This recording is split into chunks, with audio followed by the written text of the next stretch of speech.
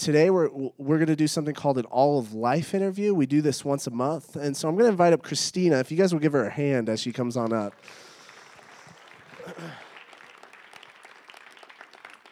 All right, so once a month, we take time to do this thing called an All of Life interview. So you maybe have seen our shirts or you've seen our website, and we say something here that says, all of life is all for Jesus. Now, the idea behind that is not only is Jesus Lord over the totality of our life, but even in our day-to-day walk of life, that's for Jesus too. That's for God too. And I think too often in the church we've elevated kind of these these liturgical type jobs like missionaries or pastors when we see in the Bible that all work has dignity. All work is for God. And so we take a time once a month to invite someone that's not a pastor necessarily, and we kind of interview them and find out how do they live out this idea of all of life is all for Jesus in their job. So this is Christina.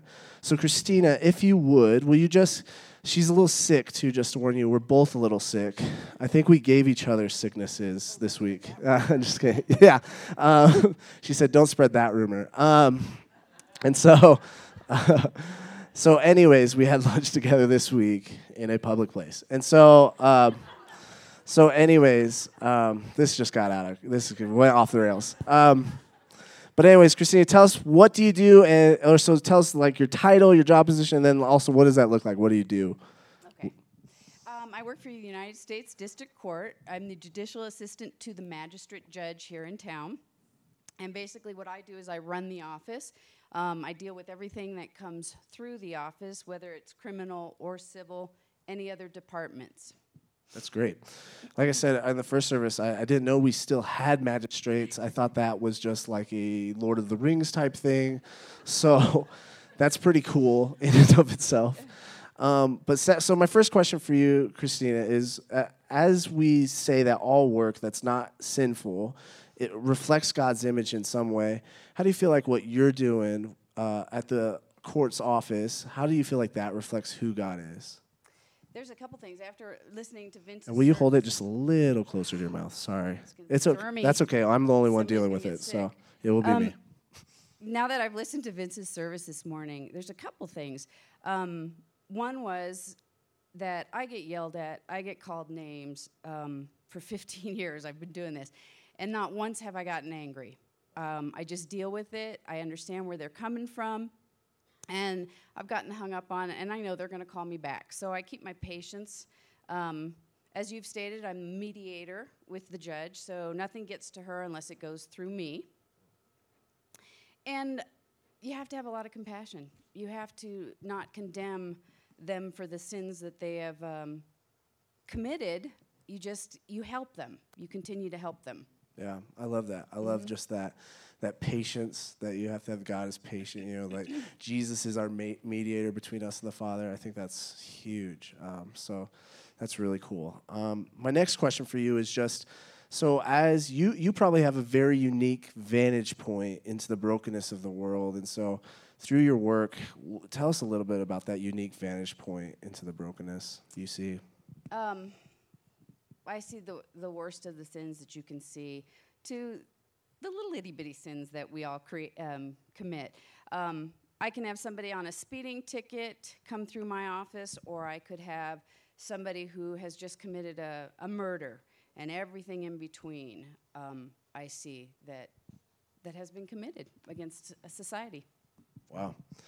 And I know from talking with you about that, I know that can be heavy to see all this stuff. And so just kind of a follow-up question to that. How have you dealt with that heaviness? I have my conversations with God. I'm not a good prayer. I don't do prayer very well because I feel like I'm always asking for something. So, like at this moment, I'm having my conversation with God. I'm continuously talking to God in my head, not out loud. My name's Anthony. Yeah. No, I'm just kidding. I'm just kidding. I'm sorry. So I just continue, when I'm dealing with people, I have these silent conversations with God who just kind of helps me through and helps me to just keep my patience and not let it affect me because I don't want to take it home with me. As I Yeah. stated, I have so many kids. I don't want to bring it to them. Yeah. Yeah, I know from when we were hanging out talking about that, I just thought it was cool to hear this, like, you pray without ceasing throughout your day, especially. I think that's really cool. Well, my last question for you is just this, is Jesus' command to us, one of his commands to us is to love our neighbor as we love ourselves. So how do you use your work to love your neighbor as you love yourself? When I have to deal with all these individuals, I don't judge, I don't condemn. I just continue to help. I'll do whatever I can to get them where they need to go, get them the right information, to help them to fix their sins.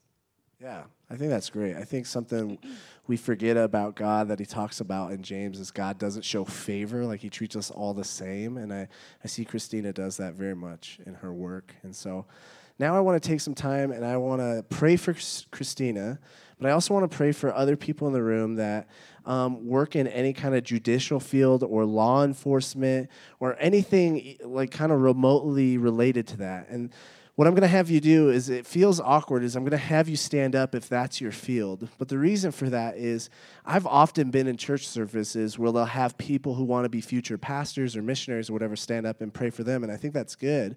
But I think what happens is we forget that all jobs have dignity. All work has dignity. And so if you work in law enforcement or the judicial field or the court system, will you stand up so that we can pray for you and those around you in our church can know that's your field? Anyone? All right, cool. Just Christina. So let's all pray for Christina. In the first service, we had some, so let's pray for this field in general and for those that work it in Flagstaff. Pray with me. God, thank you for Christina. Thank you for her diligent work in this field for many years now, God. And thank you that she is a beacon of light. She is a beacon of hope in that field, that other people will see her and they see Jesus. And other people see just the work that she does and they see God and who he is. And so, God, I just ask that you would give her, just fill her with the Spirit as she does these things, as she works day in, day out. Help her to find her rest and continue to find her rest in you when she just sees these crazy stories of brokenness. And God, help that little taste of the kingdom and of who you are through her life, God. Help that lead people to chase after you. And so, God, we love you. We thank you for everyone that works in this field. And we just ask that you would empower them and help them to see that they are doing work that reflects your image, God. We love you and we need you. Amen. Thank you, Christina. Will you guys give her a hand again?